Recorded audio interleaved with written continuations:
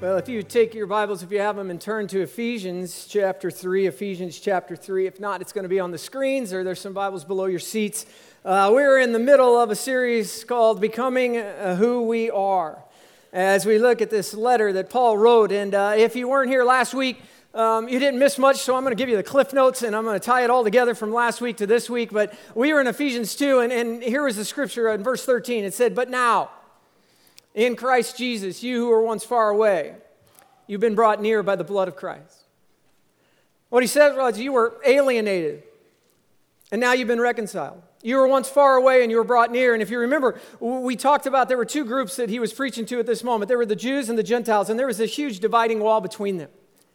And they were not in the same camp, and they were not really living in a way that would honor God together. And Paul comes and he says, listen, verse 14, "For he himself is our peace." And here's what he's done to the two opposites. He's made the two groups one, and he's destroyed the barrier, the dividing wall of hostility, by setting aside in his flesh the law with its commands and its regulations. He said, you were once separated. And you Jewish people from Israel, you were the chosen one, but now know that because of Jesus Christ and the blood he shed on the cross, everybody is included. There is a new humanity. I'm not just creating a new person, but a new humanity. And there's going to be a new way in which we're going to live and in which we're going to operate. And when people see us unified together, that the world could be changed. And he said, I'm going to do this between Jew and Gentile, and it's going to be for everyone that comes after them. And he said, that dividing wall is gone. And we just said it like this, that unity through diversity within community is the unifying picture that reflects Jesus' love and transforms the world. And I challenged us as a church that if the Jews and the Gentiles, as much as they hated each other and there was a dividing wall, that God broke that down by the power of his Spirit, that all the things that sometimes divide us within the church, that we got to figure out that we could actually live together in unity, that it would be such a great reflection to a world that needs to hear and understand the love of Jesus Christ, that amongst our diversity, that we could come together and understand there is this one, his name Jesus, and he shed his blood for all of us. We're broken people in a broken world that need a great Savior. And today we celebrate that and we give thanks for that. And as we started thinking about this section, and next week our team came together, and when you walked in, you received a little card, and I'd love for you to take it out. I'm going to ask you to do two things at once. I'm going to ask you to write, and I'm going to ask you to listen. Some of you don't do very good at that. I do. I'm ADD. It'll be perfect for me. I can write and listen and do something else at the same time, but here's what we need you to do. This is for next week's sermon. You're going to turn it in, and you're not going to give it to the person that you're going to write a thank you to. But if you go to church here, you're a family member of this place, or there's somebody in your life that you've just not thanked, that maybe they've made an impact on you. Maybe they've done something kind for you. Maybe they brought a meal to your home, or your husband or your wife. Maybe they served alongside of you. We want you to write just a note of affirmation and say, thank you, Diane, Linda, Bob, John, whoever it is, and just write on there why you are thankful for them. Next week, it'll make more sense. I have no idea what we're going to do with it, but they tell me it's going to be really cool, so we're doing it next week, and I'm excited. So fill this out at the end of the service. We're going to collect them. Ushers come by and collect them. So if you would do that, I would greatly appreciate that. As we look forward this morning, if there is one thing I want you to remember out of this sermon for the next 30 minutes or so, it is this: that when God has his rightful place, all else falls into place. When God has his rightful place in your life, all else falls into place. Doesn't mean everything will be perfect. Doesn't mean the road will be straight. But it means that when we put God first, not just here in this life, but for eternity, he said all things will be put into place one day. And Paul comes and he says, I need you to understand and trust me, out of all that was going on in the diversity, I need you to understand that God was creating this new humanity. And he comes in verse 14 and he says, for this reason, I kneel before the Father, from whom every family in heaven and earth derives its name. I pray that out of his glorious riches he may strengthen you with power through his Spirit in your inner being, so that Christ may dwell in your hearts through faith. And I pray that you, being rooted and established in love, may have power together with all the Lord's holy people to grasp how wide and long and high and deep is the love of Christ, and to know this love that surpasses knowledge, that you may be filled to the measure of all the fullness of God. Now to him who is able to do immeasurably more than all we ask or imagine, according to his power that is at work within us, to him be glory in the church and in Christ Jesus throughout all generations, forever and ever. Amen. If you've been here a while, you know those last two verses are my favorite two verses in the Bible. That we serve a God who can do immeasurably more than we ever ask or think. Yet as I look back, I had never done a sermon on this passage. And I could preach on those two verses forever, but it's the ones that precede it that gave me a little bit of trouble because it is dense and it is deep, and so we're going to dive right in. Let me ask you, have you ever been distracted when you pray? Anybody ever been distracted when you pray? Man, when you're just driving down the road and you start praying, or when you're sitting at home and you think this is just going to be a moment between me and God, and you start praying and boom, you're off somewhere else and your mind's wandering, you're thinking. I think the same thing happened to Paul. If you look at the chapter 3, verse 1, he starts out and he says, for this reason. And then he goes into a whole section about the mystery of God and all these things. And for 13 verses, he just rambles on. It was like he was praying, and then he went, oh, a bird. And he saw the bird, and then he just took off, and he just started on something else. And then he comes back, and the first thing he says right here is he says this in verse 14, for this reason. And we're back again, right where he started. I kneel before the Father, from whom every family in heaven and earth derives its name. That might not be very significant for you and for me, but it was pretty significant for the Jewish listener.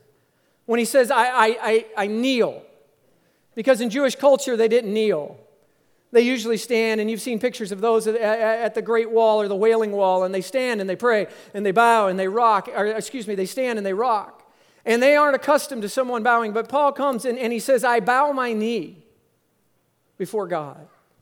See, he postures himself with reverence and readiness. He puts himself in a humble position to not only obey God, but actually to hear from God. He is on his knees out of dependence, I believe, but respect and honor for the realization of what he's been talking about in this letter.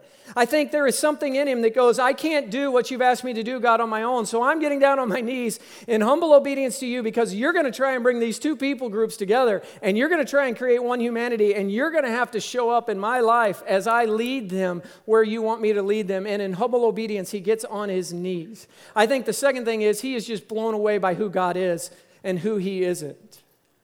He has a realization, and he understood that when God has his rightful place, all else falls into place. When's the last time you've been on your knees? When's the last time you positioned yourself to hear from God? And in humble obedience, she said, God, you're God, and I'm not, and I have no idea what to do, but I am trusting in you. When's the last time you walked out and thought to yourself, man, the God I serve is awesome? I love the prophet Isaiah in Isaiah 40. He said, lift up your eyes and look to the heaven. Who created all of these? He who brings out the starry hosts one by one and calls forth each of them by name. Because of his great power and mighty strength, not one of them is missing. Because there's smog or the haze in the air, there's a lot of stars that miss around here. But I don't know if you've been out lately, the last few nights, and you look up, man, there were stars everywhere. And he says, lift up your eyes to the heavens and remind yourself today who created these. There is one God. Paul says, I bowed my knee to him, from which every name in heaven and earth is derived. Paul comes and it's the same thing to us. See, Paul had to step aside so God could actually step up. Paul had to get out of the way and humble himself so God could actually step in and do something, and he was calling on him. And by faith, he said, God, I need you to be God in my life and do what only you can do. He positioned himself to hear from God. And for us today, if you want to know God and you want to hear God and you want God to work through you, you need to position yourself to be used by God. And that position is one of humble dependence upon him and acknowledgement that he is and you're not. And that is the beginning of where God wants all of us to be. And he starts here in verse 14 and he continues on through verse 16. And I pray that out of his glorious riches, he may strengthen you with power through his Spirit in your inner being, so that Christ may dwell in your hearts through faith. And I pray that you, being rooted and established in love, may have power together with all the Lord's holy people to grasp how wide and long and high and deep is the love of Christ. And to know this love that surpasses knowledge, that you may be filled to the measure of all the fullness of God. Paul says, listen, everybody, my Father has inexhaustible resources at his disposal, and they are for you. My God is the one who supplies out of his abundance of riches.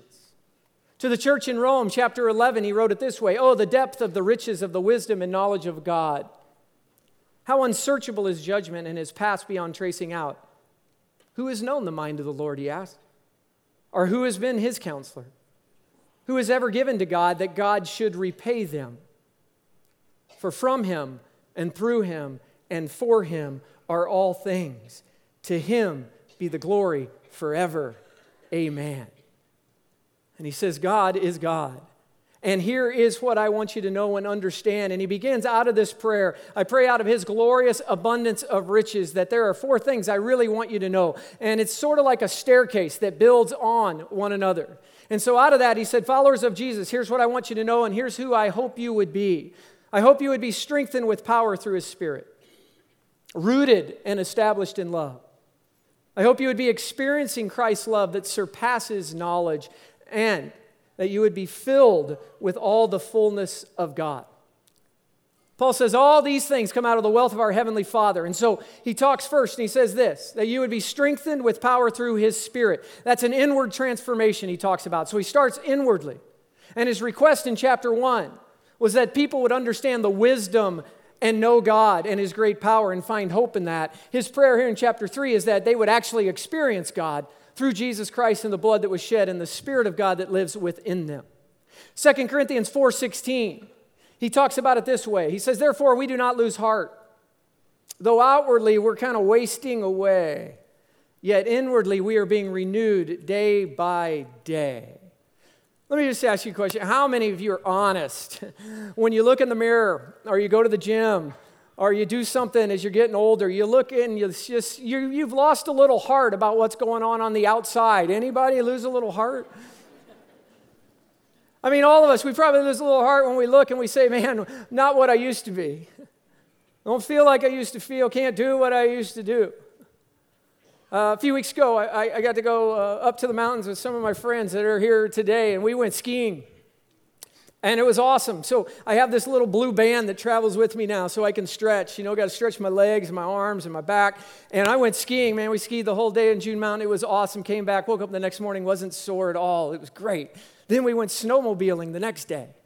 That was even better. I stretched out, felt really good. Then it was a Sunday, and we were going to drive back early. And I had a baby dedication at somebody's house, and then Anaheim Church was launching. And we got like 2.5 feet of snow, and we got snowed in. And so we couldn't leave. They closed the roads. And so our cars were kind of covered and closed in. So we went out to shovel snow. And I went out to shovel snow, and I threw out my back shoveling snow. It was awesome. Went in, I sat down, I couldn't get up. The guys went out. They were thinking they were going to go on the mountain to ski, and they got there, and it was closed. They couldn't ski, and I was just sitting at home by myself and put some ice on it, got a little massage later, and then the next morning I woke up, I still was not good. We go out to the car, and we had dug out, but guess what? We had a flat tire. Yeah, and it was minus 5 degrees. That's what it said on the car. So my buddy Chuck, he's driving.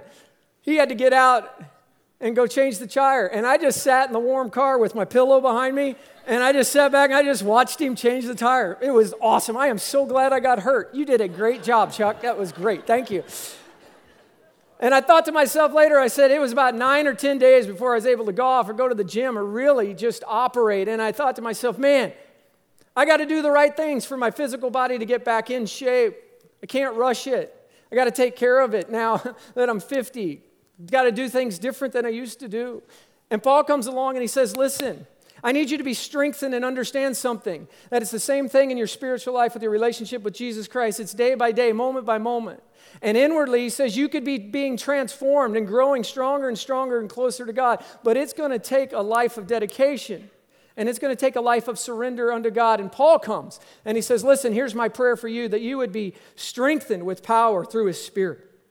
And that God would do something, because we are frail containers. But he says we are pulsating with divine power. We are jars of clay that could be fading away, but yet God lives and dwells within us. And we have his Spirit. And the Spirit of God is the power of God that works through the people of God. And he comes along, and I say, out of his glorious riches, verse 16, that you would have this power through his Spirit in your inner being. Well, why? So that Christ may dwell in your hearts through faith. There's two ancient words that conveyed what they were trying to say here when they talked about dwelling within. One has the idea of living in a place as a stranger. The other has an idea of settling down, that this was becoming a permanent residence.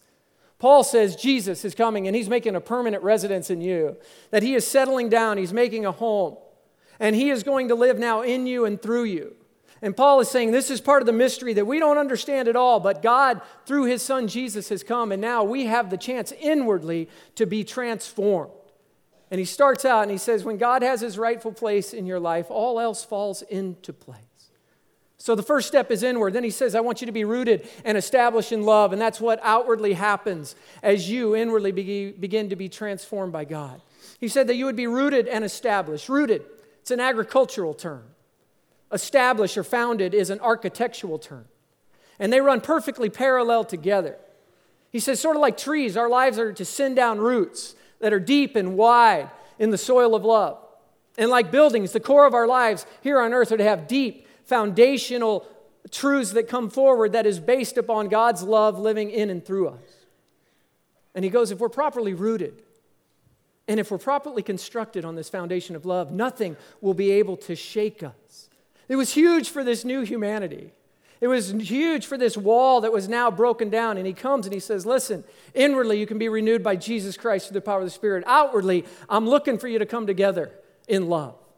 And in verse 17, I pray that you being rooted and established in love may have power together with all the Lord's holy people to grasp how wide and long and high and deep is the love of Christ, and to know this love that surpasses knowledge.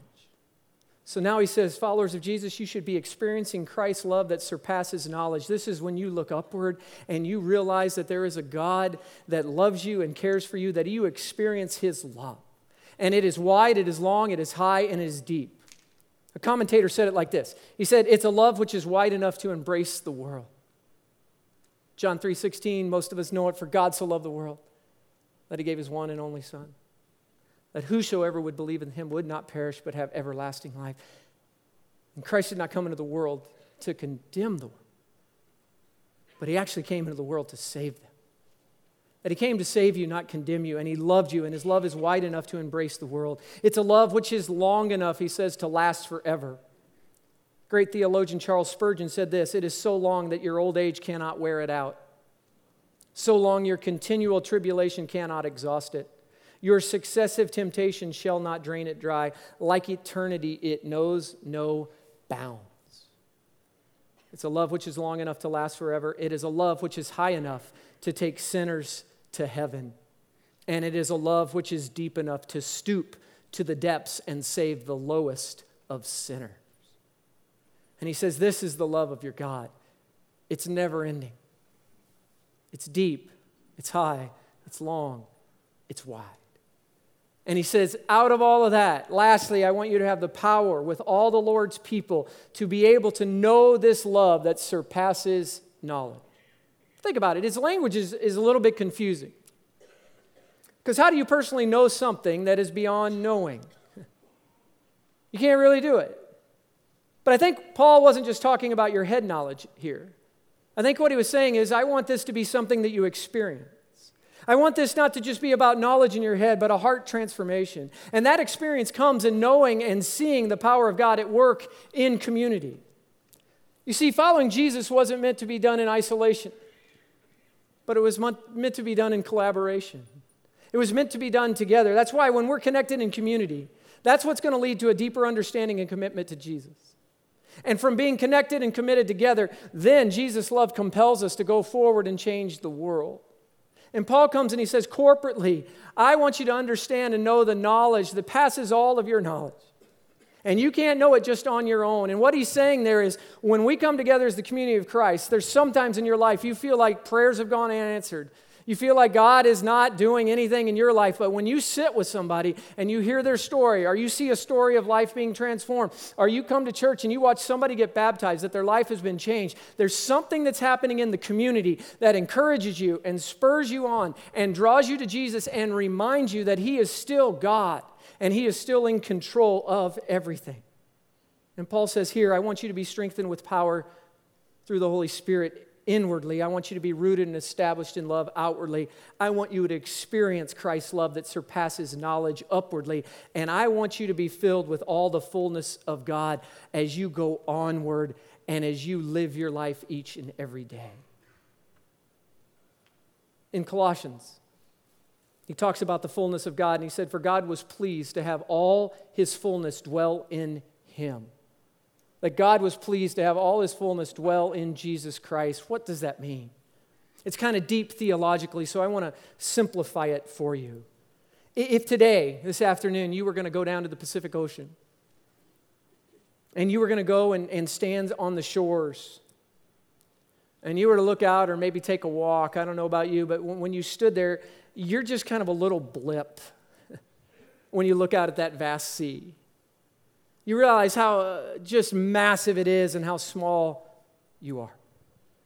But if you were to take this jar and you were to bend down and you were to let water rush into it, in an instant this jar would be filled to overflowing. But think about it. As it was overflowing, I could never put the fullness of the Pacific Ocean into my jar. See, as I look at this, all of it's still there. You just took a little bit, but you were filled. But it wouldn't take the fullness of the Pacific Ocean to do that. Because Christ is infinite. Think about that. That means He's unlimited, He's boundless, He's endless. He can hold all the fullness of deity of His Heavenly Father, the supreme being in divine character and in nature. But whenever one of His finite creations, that's you and that's me, when we dip the tiny vessel of our life into Him, we instantly become full of His fullness. And the more we receive, the more we can yet receive.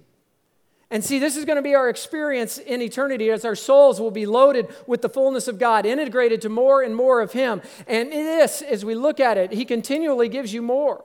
And Paul says, I want you to know the fullness of God. It is never ending. How long, how wide, how deep, how high. And the more you get, the more you're able to receive. When we were up in the chapel, we used to sing a song that said, more love, more power, more of you in my life. And Paul comes and says, you're never going to be able to grasp it, understand it, or take it all in. But I promise you, you have the fullness of God at your disposal. And out of this high theology, he comes to the high praise and the doxology as he ends. And he says, now to Him who is able to do immeasurably more than all we ask or imagine according to His power that is at work within us. To Him be glory in the church and in Christ Jesus, throughout all generations, forever and ever. Amen. I love that because he says, now to Him who is able to do immeasurably more than we ask, according to His power that is at work within us. Him be glory in the church. I think there's something to it. We cannot grasp the immeasurable of God without every individual. And when we come together, like I said earlier, there's something that God does, and we get to see His immeasurable work going on in a community of believers. And I think He was talking to all of us as the church, that when we come together, we have a chance to see God move in ways we never could on our own. And power flows as we are intimate with God and as we walk with Him. But when you come together as God's church, He says, can you imagine what can be done? He says, I want the world to see this love, and I don't want it to be just about now. I want it to be about future generations. And if we're about Jesus and His business, then we will be about what lives on beyond us. So let me close. What does it mean for all of us today? What does it mean for you and me? Well, here's what I think for some of us. I think some of us serve a God that is way too small in our life. I think for some of us, we have expected little from Him, or we are not engaged with Him. And Paul comes and he says, I'm giving you an opportunity to experience God's might, God's power, and God's love.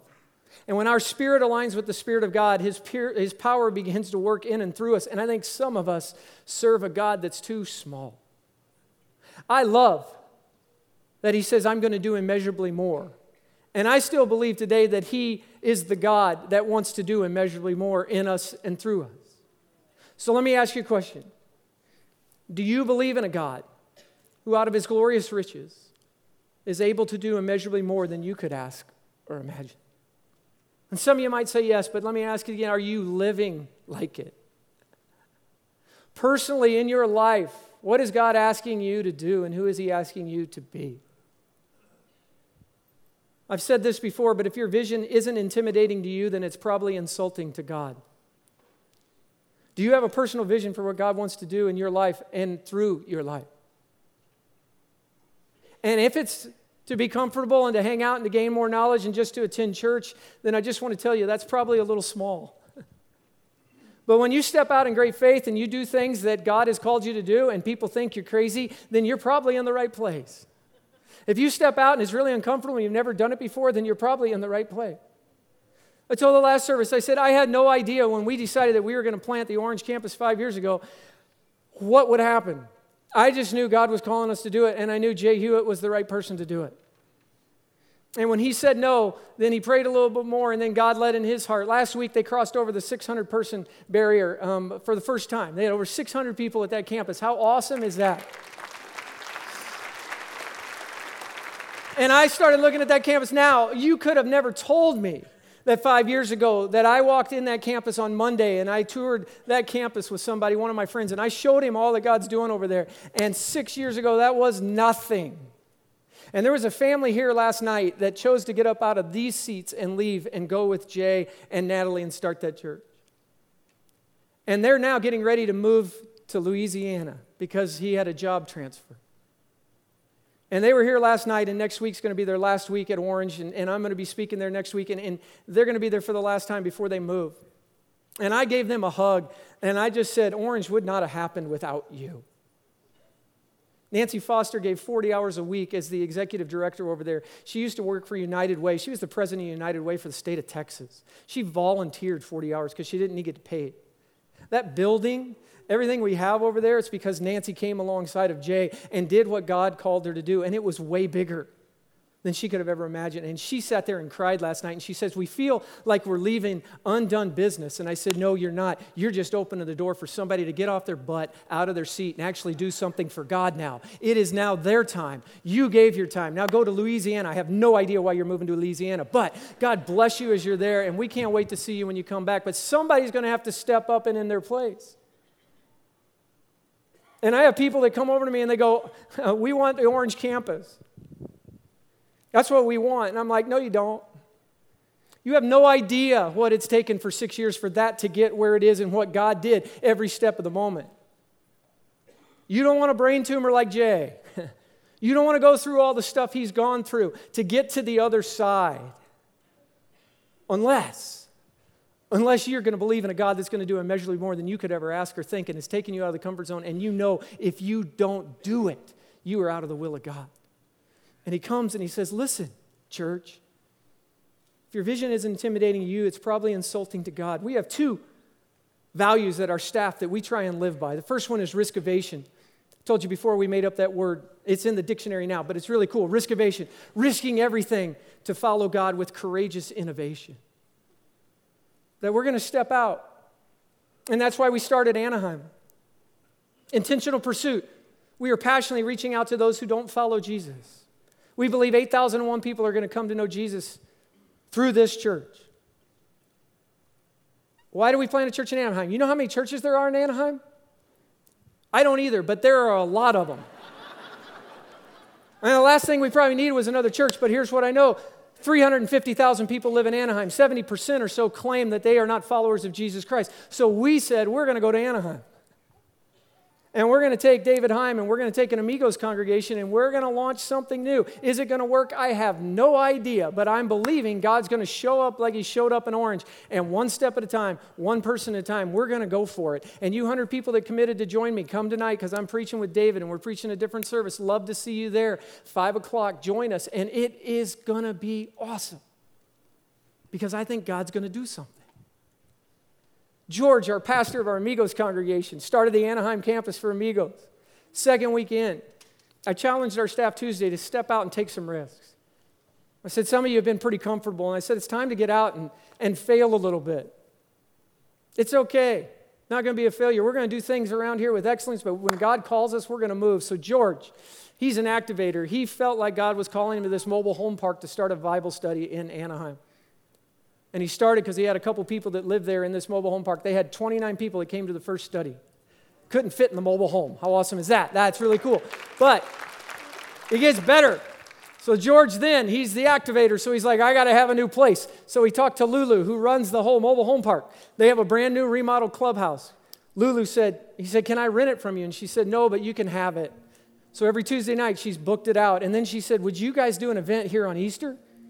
And would you do an event on Mother's Day? And then George says, well, since we're doing that, can we do it with our Family Fun Fest on October 31st? And she said, yes.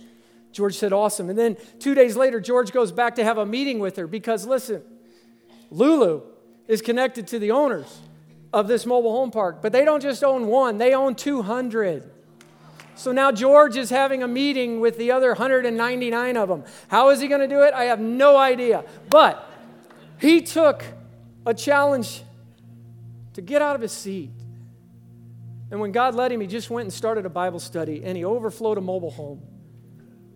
And now he's taking the next step. And I don't know what God's going to do, but I've already seen him do immeasurably more. The question is that the God you serve? So as we close today, does God have his rightful place in your life? Does he have his rightful place? If he doesn't, only you can change it. And some of you might have to step aside so God can actually step up. That you allow him to step up in your life and lead it. And then, by faith, you step out and be all that God called you to be. Paul came and he said, I bowed the knee, but I'm going to seek his kingdom first. And all these other things will be added. And the last question, how are you helping the next generation find their place in this place? We have a value called deliberate apprenticeship, that we are purposely training others in the knowledge and skills and opportunities that have been entrusted to us. For me, I started looking around. When Jay Hewitt became a senior pastor, I think he was 29 years old. When Chris Ward became our teaching pastor, he was 30. Dave Heim just left junior high to start Anaheim. He's 35. Mother and daughter are hanging out up here today singing. All of that's on purpose. Because I want to put people in places in the next generation that's beyond them, but they're going to be cheered on by us that are older. When I'm the old guy now hanging out in our staff, I look around, good grief, there's only a couple that are older than me, and I look around and I'm like, this is awesome. Because they're the church of today, and they're the church of tomorrow. And if we don't give them a place, they're not going to have a place. Our nurseries are busting. Should excite you. Should fire you up. And when the young people get up here, us old people, we're going to get up here and make mistakes. But when they get up here and they make mistakes, you should cheer them on. They should know that you are in their corner, because we are deliberately giving them leadership opportunities to prepare this church for the days when we are not here. Because when you live for Jesus, you live beyond yourself and you live for him. So what are you doing for that next generation? I don't know what it is, but we got opportunities all over the place for them to be used and to be mentored and to be loved and to be cared for. And if you're just sitting on the sidelines, can I ask you, maybe it's time to step in, step up. When God has his rightful place, all else falls into place. May we be a church that positions ourselves to hear from God. And then may we be a church that actually moves out in faith and does what he calls us to do.